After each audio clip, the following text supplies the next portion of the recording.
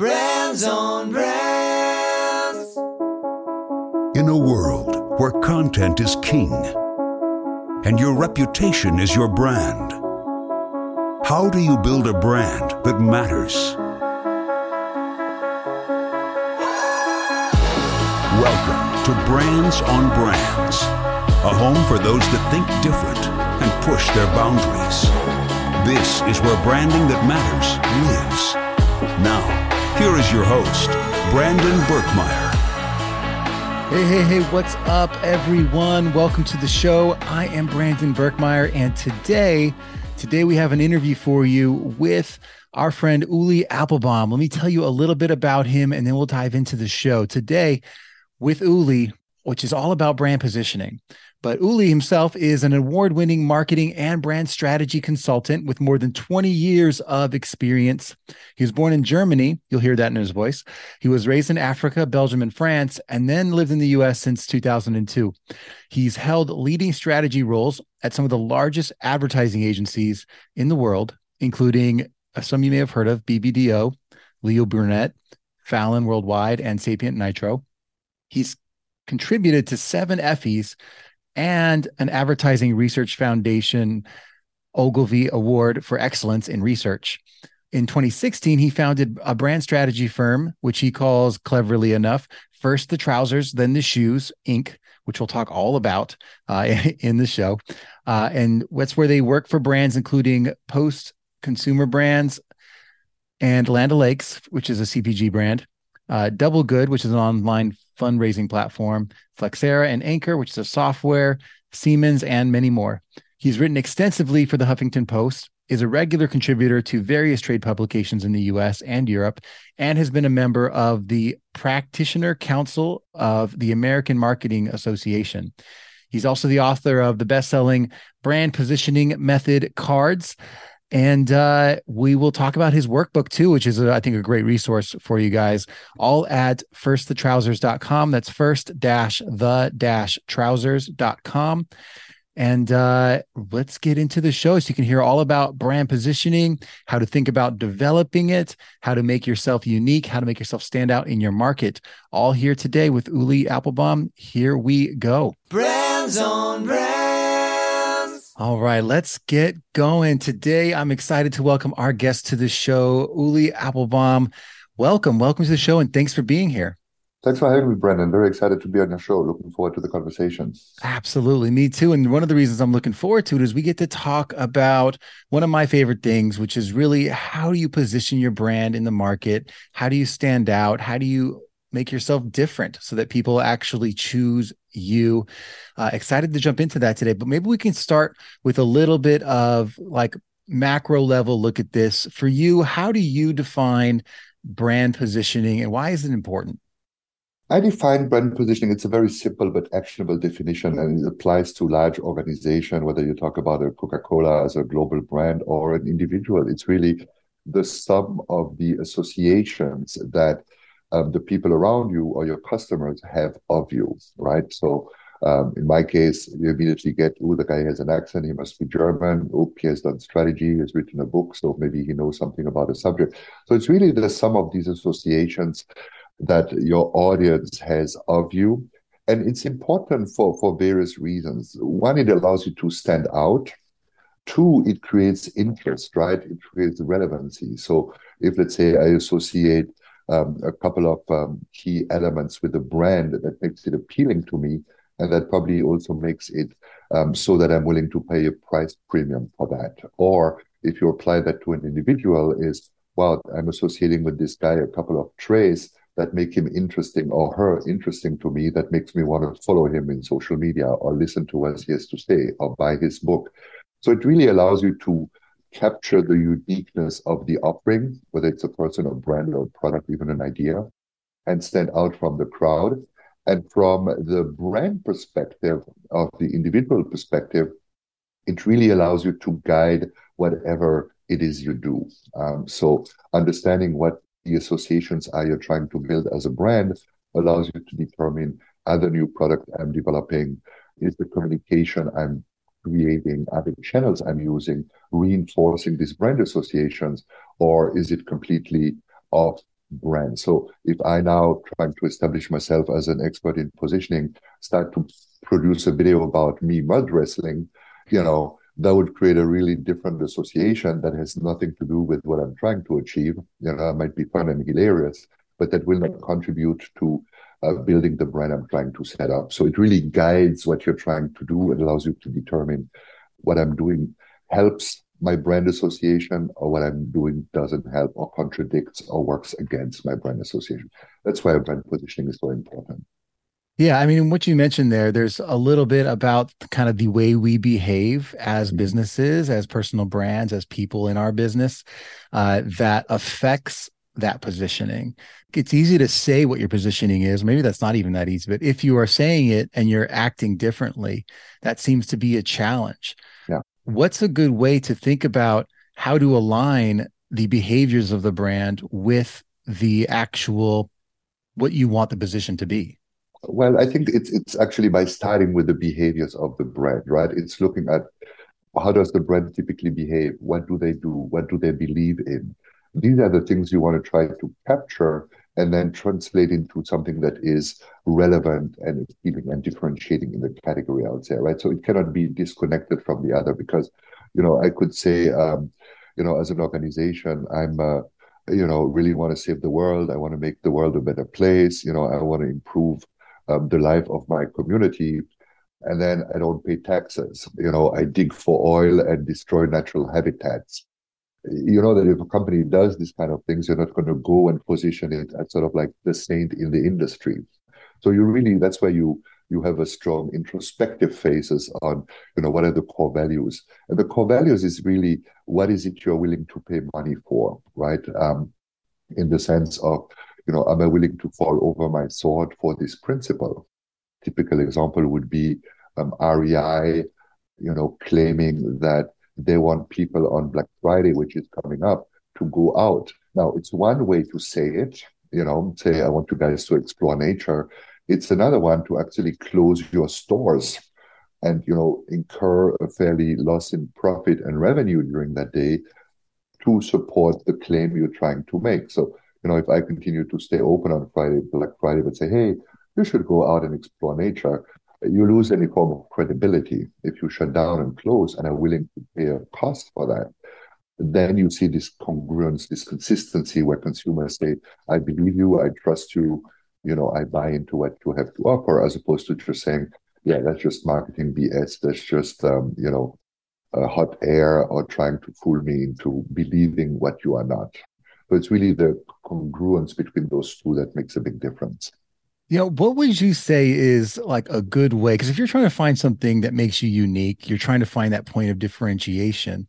What are some real like tactical steps to figure that out? Because a lot of brands are going to sound the same in general. So what is the step to say this is how you find it, that thing that it makes you unique?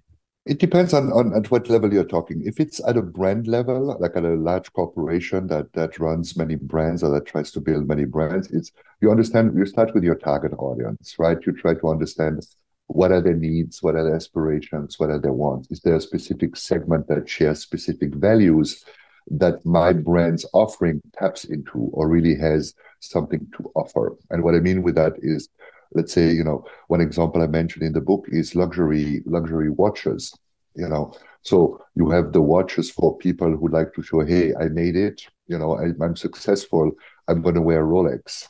There are other brands that said, oh yeah, I made it, I'm successful too, but I'm more the adventurer. I want to show an image of, I travel the world, I, seek these experiences.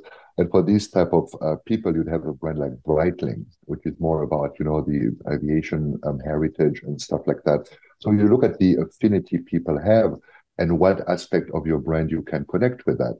And then you have another brand like Patek Philippe, a Swiss brand, where people realize, okay, those are really wealthy people, but that understate a bit their wealth, so they don't have to flash it. So this is not like a Rolex crowd. But for them, what's important to them is experience with the family values, leaving a legacy and stuff like that.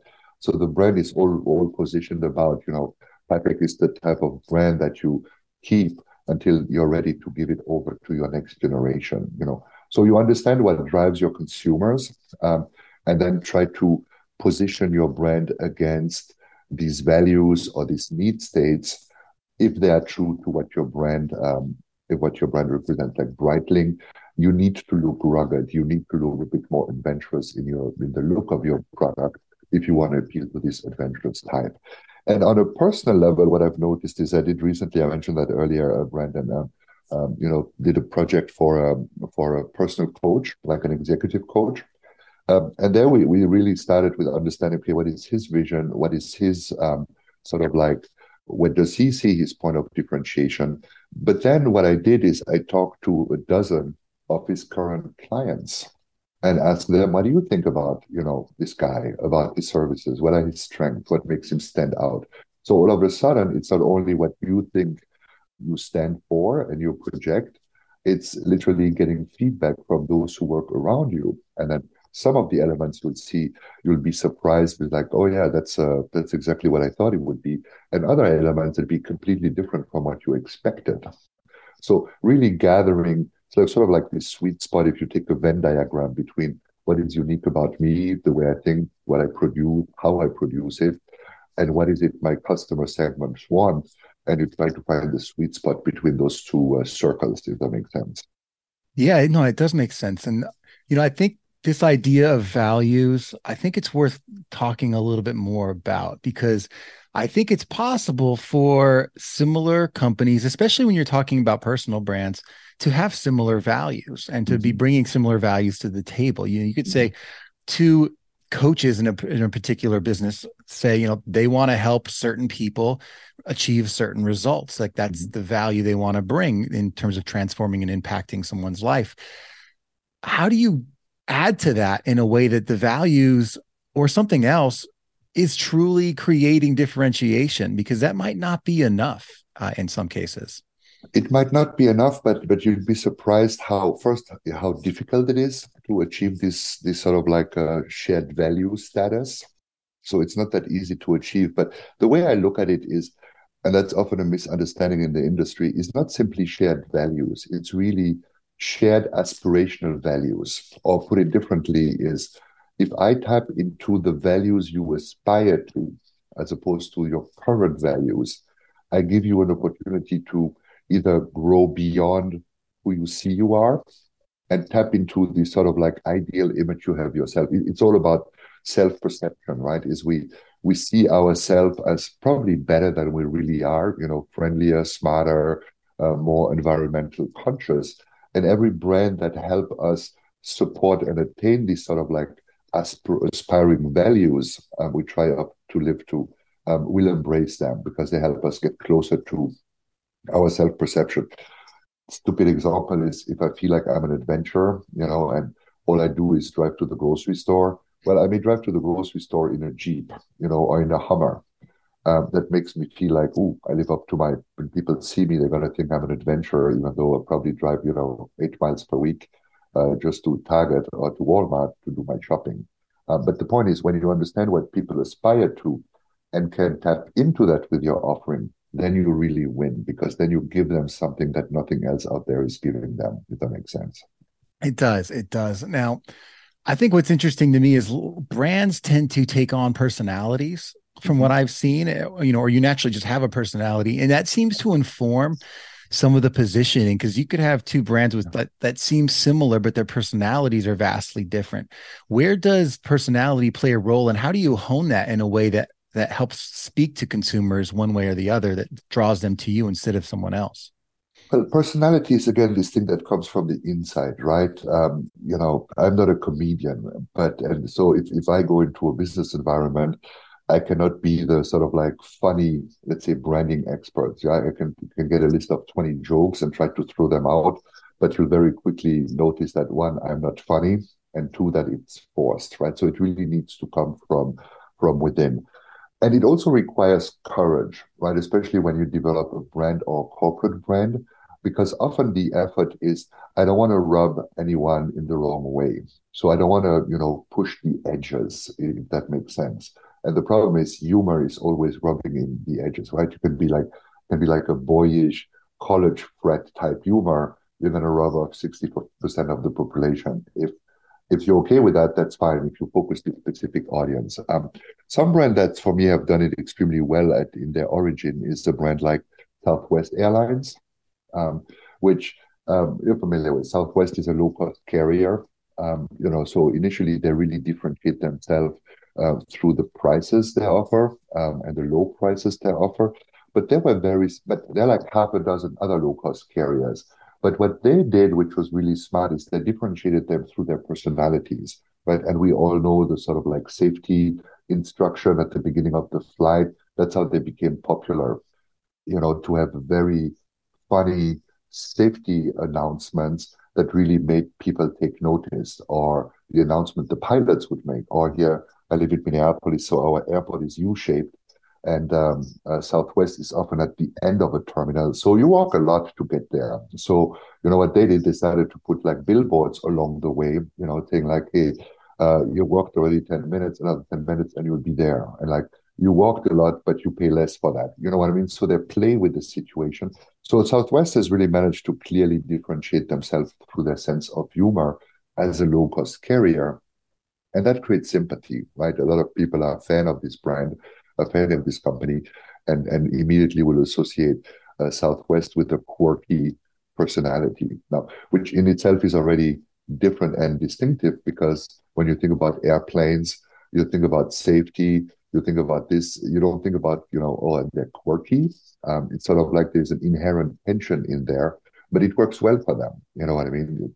Technically, you want like a boring engineer flying your plane, that has been looked on and looked at by another bunch of boring engineers that know their job, but you don't think about them as quirky and funny. You know what I mean? So by creating this personality that creates a bit of a tension with what the brand offers, you really allow the brand to stand out significantly. No, I like that. I like that a lot. I'd like to go to the other side of the coin here and say there are mistakes that people often make when either designing the brand positioning or in actually like executing it, other than what we've kind of talked about, which is just being out of alignment, right? Not being authentic. Yeah. Are there other mistakes you're seeing in this space that happen that we should look out to avoid? There's a long list of mistakes I see happening. Yes. One is not do enough homework, right? So not try to understand your customers or your consumers and what really drives them, or not trying to understand your competition. So just thinking, oh no, we don't need to do all that. We have a toothpaste that tastes good. That's what we're going to focus on, as a simple example. That's number one. The second thing is, and you have that a lot also as a syndrome with a lot of entrepreneurs and small business owners and coaches and stuff like that, is you have to be very selective in what you want to focus on. So the big mistake is, what do you stand for? You get a list of 36 items. Way too much choices, and I'm nice and I'm professional, but I'm approachable, but I'm competent. And so you have like all these kind of, I have a nice sense of humor, but I'm not too funny. You have like this whole list of different features and association that you can create, which is not realistic in the business world to do, because no one has $5 billion to create all this association. So it's really narrowing down your choices to the one or two or three brand associations that you think are the most distinctive and the most valuable for potential customers. So that's why I like to work with sort of like bubbles, in terms of like, each bubble represents a brand associations. And when you start to create a desired sort of like a set of brand associations, you realize very quickly that you're not going to be able to build 25 or 26 of them. You're going to boil it down to, one which ties you back to your category, another one that ties you back to what you actually have to offer, and maybe different. You realize that you need to boil it down. So I think way too many benefits or promises to your brand position or to your value proposition is a huge mistake. And that part of that, the other side of that coin, is sort of like strategy by compromise, right? Oh, Brendan wants me to add a couple of things to not exclude a specific segment, so I'm going to throw that in there as well. And then Bill has another opinion and I don't want him to be offended, so I'm going to add what he wants me to add as well. So you get like these strategies by consensus, which look great on paper, make all your colleagues and stakeholders within a company happy, but then you try to execute against that, and you're like, I don't know what to say. I don't know what to communicate. I don't know how to communicate it because it's a bit of everything. That's my big reproach to a few years ago. Management consulting firm, like McKinsey, Boston Consulting, started to get into the field of marketing, and they brought in this notion of value proposition. And value propositions are this sort of like catch-all. It sounds so great because it's really everything to everyone, but you can't work with that. You can't execute against it. And the last point, which is connected, and then I'll be quiet, I promise, is having such a generic brand strategy or brand position that you say the creative team will solve that for us. It's a typical example is food product tastes good and is healthy. Dear creative, find an original, engaging, and really differentiating way to bring that to life. That's lazy because you're delegating it to your creative team or the creative team that executes to solve the problem for you because you either couldn't or didn't want to or weren't able to solve it. So those are problems I often see when developing positioning strategies. So my job as a consultant is often just to coach an organization, to manage an organization through that process. No, you have too much. No, that's generic. No, that's irrelevant internally, but not to the consumer, and just navigate them through the whole process. Yeah, in looking at some of the work you've done and some of the things you put out there into the world, and by the way, the website that if you guys are looking for Uli is, you want to tell them the name? Yes, it's firstthetrousers.com with a dash in between each word. So first minus the minus trousers.com. Could you talk about like where that name came from? Well, it's short for the full name of the company is First the Trousers, then the Shoes, which would be too long as a website URL. And it really just came from me. Well, it was a drunk brainstorm, to be candid with you, where I was brainstorming with friends and we were looking for a name for my company. I didn't want to be calling myself, brand consulting, Applebaum Consulting, which is boring and not reflective of how I think and work. So, after a couple of beers, that was in Germany still, we came up with this name. And the next morning I looked at it and it really resonated with me. And the way it resonates is it really says what I do is I focus on strategy, not execution. And I believe strategy needs to come first. And then what it also does, it's a more playful, creative way to name a company, so to say, which is exactly my philosophy in brand strategy. As we talked prior to the recording, is really, I believe, strategy development is a creative ideation process. It's a creative problem-solving exercise. So applying techniques and principles and tools of creative idea generation to strategic thinking leads to better strategies. So all that is encapsulated in First the Trousers, then the Shoes. Well, I appreciate you taking us through it because I think the examples like really bring it to life. When someone says, like anyone could do brand positioning, what's unique about you? It's like, well, yeah, like a lot of the things you're going to find between me and other people are the same. But what I like to start with is the strategy, and then we apply the creative process. And, there's a form and format to executing this. And that's exemplified in the name that you've built for the company. So I think it comes to life when we look at that as an example. Absolutely. I hope so. Thanks for saying that. It's probably turning off some people, they think that's serious, but at least when you come and work with me, you know what you're getting. You know that it's going to be a creative idea generation process that is very rigorous, but it's different than simply, let's look at some data and come to a conclusion on what the strategy should be. Right. It's very different. Well, let's talk about that creative process a little bit, because there is some structure to how these things go in terms of like the questions you have to ask. But what role does creativity play in bringing this to life? How do you bring that in, and what role does it play? Mm-hmm.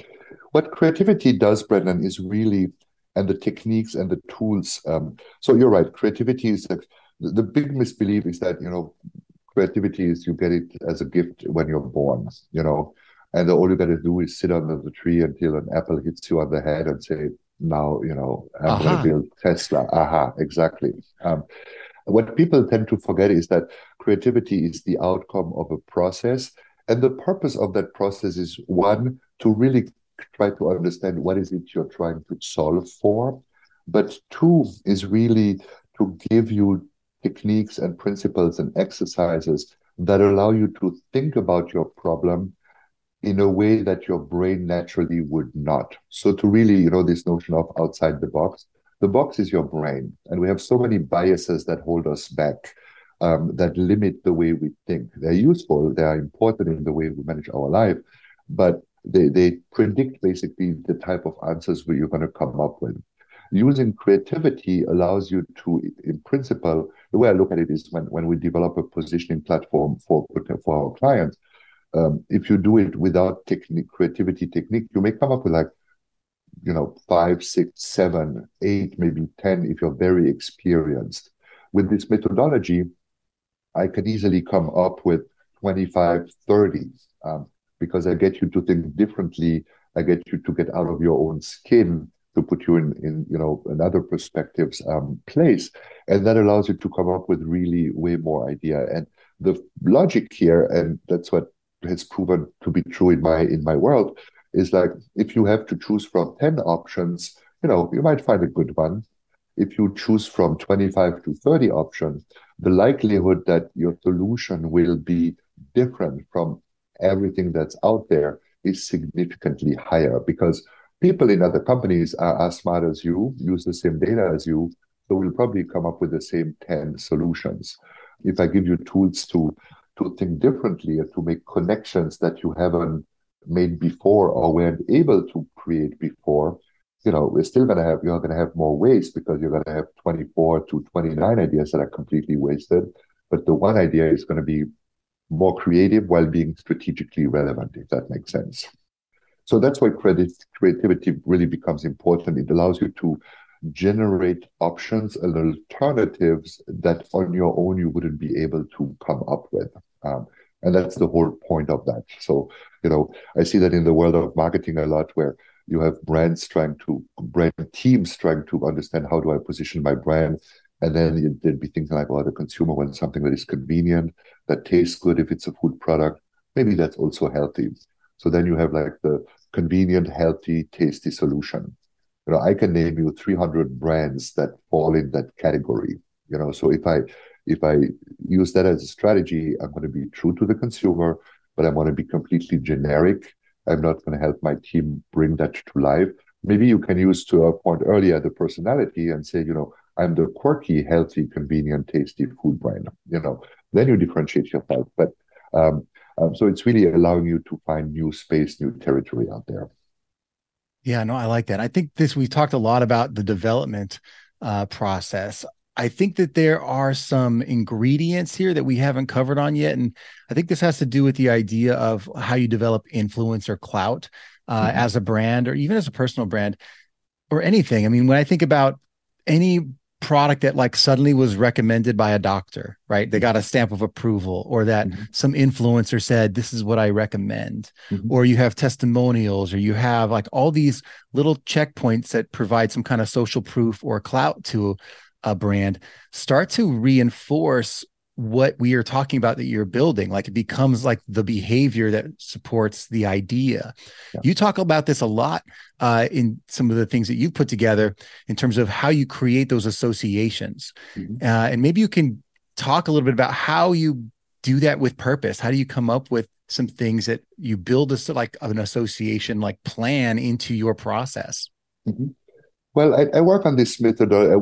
I developed this methodology, and what I discovered is, and I looked at hundreds and hundreds of cases of successful brand building. And what I discovered is there are basically 26 major sources of associations. Now, call it 24 and a half or 26 and a half, I don't really care. There are 26 territories that you can explore to create these brand associations out there. And so that's based on, as I said, hundreds of case studies in true and tried. So there's nothing magic. There's no magic bullet that you would say, Brandon, I've never heard of that before. No, an experienced marketer will have heard of everything, every single one of them, never in this constellation though. And so the idea is really you can really successively explore each of these 26 sources and say, does it apply to my case? And if yet, how would it apply to my case? So typical example, and I'm stretching it a bit here to illustrate the point.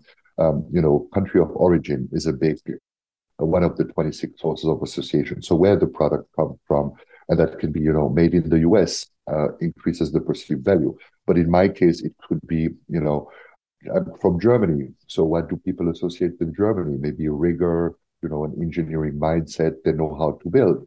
So naturally, you would think maybe Uli is a bit like that, and maybe a goofball that doesn't understand anything about building anything, but you create these associations naturally with me. So, and then you really go through the combination, exploring them, seeing how they apply to your case, and then trying to see, are they strong enough to really add value to my potential customers, and are they strong enough to make me stand out? So that applies there. But there's another criteria that you can always apply is, will this association get people to talk about me?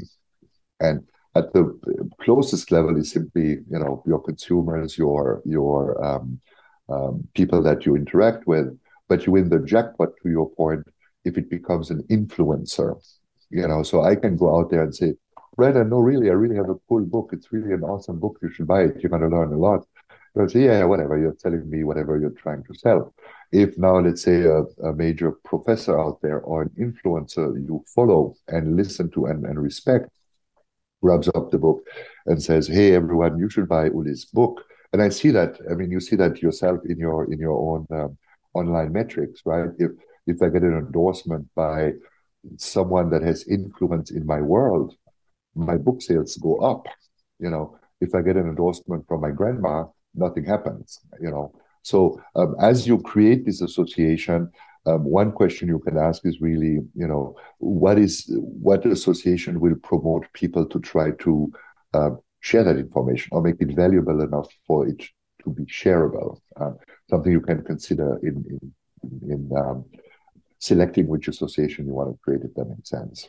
Well, I like that you have such an exhaustive list, because I think most of us, especially if people are doing it themselves, which they are a lot of the time, they maybe shouldn't be, they might stop at like the 2 or 3 more obvious associations that they see happening in their industry, instead of really not seeing the more subtle things that people are doing that they don't even notice. I mean, I think the geography one's a perfect example that no one thinks of. Like if I say to people, yeah, I have, I've worked in marketing advertising for 20 years. That may not mean as much as if I say I worked at Madison Avenue ad agencies on Fortune 100 companies in New York City.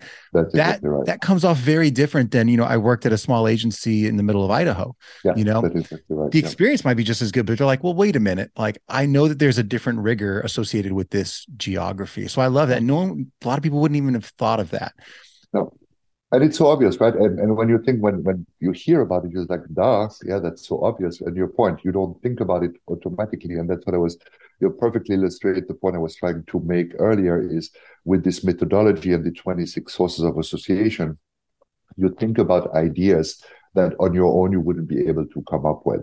And so it gives you a way wider spectrum of potential solution. And then you can look at it, maybe people don't even know where Madison Avenue is, or why that matters. But at least you've explored it and you've looked into it as a potential way to differentiate yourself. I love it. And if people want to get their hands on this themselves, the book is called The Brand Positioning Workbook, and it's available on the website, Find the Trousers, firstthetrousers.com, with the dashes in between the words. Can you give us, I think people should go get this, but maybe we can tease them with like one more association, because I think they're brilliant. Like one more that's like, here's another thing you just probably haven't thought of, might be powerful for you guys, especially in the personal branding space. Well, I thought you limit your podcast to less than an hour. We can go on for 12 hours now. There are plenty. So maybe to simplify it, there are 3 sources of association. One is the context in which you position your brand. This can be true for an orange juice and for an individual. The second one is, what type of benefit do I offer to my consumers? And that can be, very functional, sort of like practical benefit, but it can be a shared value or shared aspirational value, as we talked earlier. And the third is simply me talking about me as a brand, talking about what makes me different from the origin we just talked about, the way I'm being manufactured, who I'm endorsed by, and all this kind of thing. So one example which I always find interesting is for brands, actually 2 that represent two sides of the same coin. One is trying to understand what consumer rituals consumers go through that can be relevant to your brand. And a ritual are all these sort of like behaviors we go through day in, day out, right? It can be anything from the steps I go through in the morning to get ready for my workday. Or typical example is, I come home at night, I've been in the office all day, let's say, I take off my tie. That's like the old school way. I kick off my shoes, put my sweatpants on. This behavior is a ritual that takes me from, I've been on top of my game all day long to now I can relax and chill. Now, if you are an alcoholic beverage brand, you can play into that moment and say, hey, the second you open your bottle of German beer is the second you have arrived home out of this ritual. So you can try to embed yourself in a ritual. The other side of that is you can try to ritualize your brand usage. And what that means is make your brand, go through a tiny little ritual to increase the perceived quality and value of the brand. This can be as simple as, why do people squeeze a slice of lime in a Corona bottle? Does it really enhance the taste? Yeah, you think it does because you do it. But simply the fact to, push it in there, it is more than simply taking it out of the fridge and opening it. You do a little something to make it better. That's sort of like ritualizing the consumption. Or another example, which my family loves, it's Ferrero Rocher, the little chocolate balls from Ferrero. They come in this little paper tray and they're wrapped in this golden paper, and you literally have to unfold them like it's something precious. They could also have these balls in a plastic bag and you just grab them and throw them in your mouth. But simply the fact that you have to open them is like a ritual you create that makes you, oh my God, this is going to be so good. And as soon as your brain tells you that it's going to be so special, it's going to taste better, you're going to feel better about it, and you're going to be willing to pay a higher price. So rituals, for example, are two other ways to really anchor your brand into something that is relevant to consumers. And that is just an alternative to country of origin, right? A very different mechanism, but as powerful and can be as effective for your brand. But simply talking about it, and when you look at when you go through the book, you'll have 26 of those, right? So we can have a conversation on where we come from and whether that's relevant, on a brand ritual to see whether are there consumers ritual we can tap into, or are there ritual we can create around the consumption of my brand. So good luck trying to come up with these three subjects on our own when we discuss, hey, Brandon, so how do we position my next book? So it really gives you the tools to think wider, differently, but yet every single time relevant to the task at hand. Yeah, no, I love that because I've seen that. I mean, in the personal branding space, I've seen it play out where people are like, they either create the ritual and that ritual they create, people want in their lives. They're like, I'm the morning routines person. Like here, I coach on these other things, but the morning routines brought people into I need that in my life. What are your routines? I want to do what you're doing. Yeah. Or they're like, I'm the fun, whatever it is. It's like CEOs who drink wine or whatever the thing is. And it's like that association says, oh, they're like me. And that makes me comfortable. I want to do something like they're doing because they seem like someone I could be a friend with. There's those kind of things, which I think people don't look at those as branding, but they really are. Like it brings people to you, attracts the people to you that are like-minded, and repels people away that wouldn't be great customers for you. I think it's a great example that people don't think about those things enough. I appreciate you sharing all these methodologies today. And I think, again, guys, if you want the full list, which I think you should be looking at, all the different things you could bring in, you might be missing some very powerful items that you could be bringing into your message, into your workflow, into your everyday. And especially like if you do content creation, bringing that into and talking about more of those things that make you different, that make you the right choice for your customers. I think is hugely powerful. As we're wrapping up here today, Uli, I think I would ask you, is there anything that you are excited about in terms of the future and whether it's in the brand space or just in general with you? Well, thanks for asking. Yes, I am, but it's not like one specific thing. As an independent consultant or running a small company, I was really hit hard by the pandemic. I went through a year of struggles, and then things started to pick up a year and a half or a year ago. Then I decided to launch the book and stuff like that. But now when I look at 23, 24, I just see a bright future, both in terms of the opportunities the book has created and opened up, reaching out to people like you, to a whole bunch of people reaching out to me that I would never have been able to contact before. So I look at that very enthusiastic. So you know how, as a business person, you always go through waves, ups and downs. You're catching me right now on a high where I'm thinking like, everything is good, business is good, family is great, relationship is fantastic, finances are running. So it could be that in 2 months you hit me in a low, and that'll be everything sucks, and doesn't good look. But right now I'm in this wave where I look into the future and I'm thinking like, you know what? I'm very optimistic about where we're heading, even though there is inflation, even though there is a crisis, we're headed towards. I feel very excited about life in general. So put it simply, that's what I'm really excited about. Awesome. Well, I appreciate you coming on and sharing your knowledge, your perspective with the people today. I think it's going to help a lot of people think differently about their brand positioning. Absolutely. And again, if you guys want that brand positioning workbook, head to firstthetrousers.com with a dash in between the words, or just Google Uli Applebaum, and that stuff will pop right up for you. Absolutely. Appreciate you coming on and talking to us today, man. Thanks for having me. I really enjoyed talking to you. Thanks, Brandon.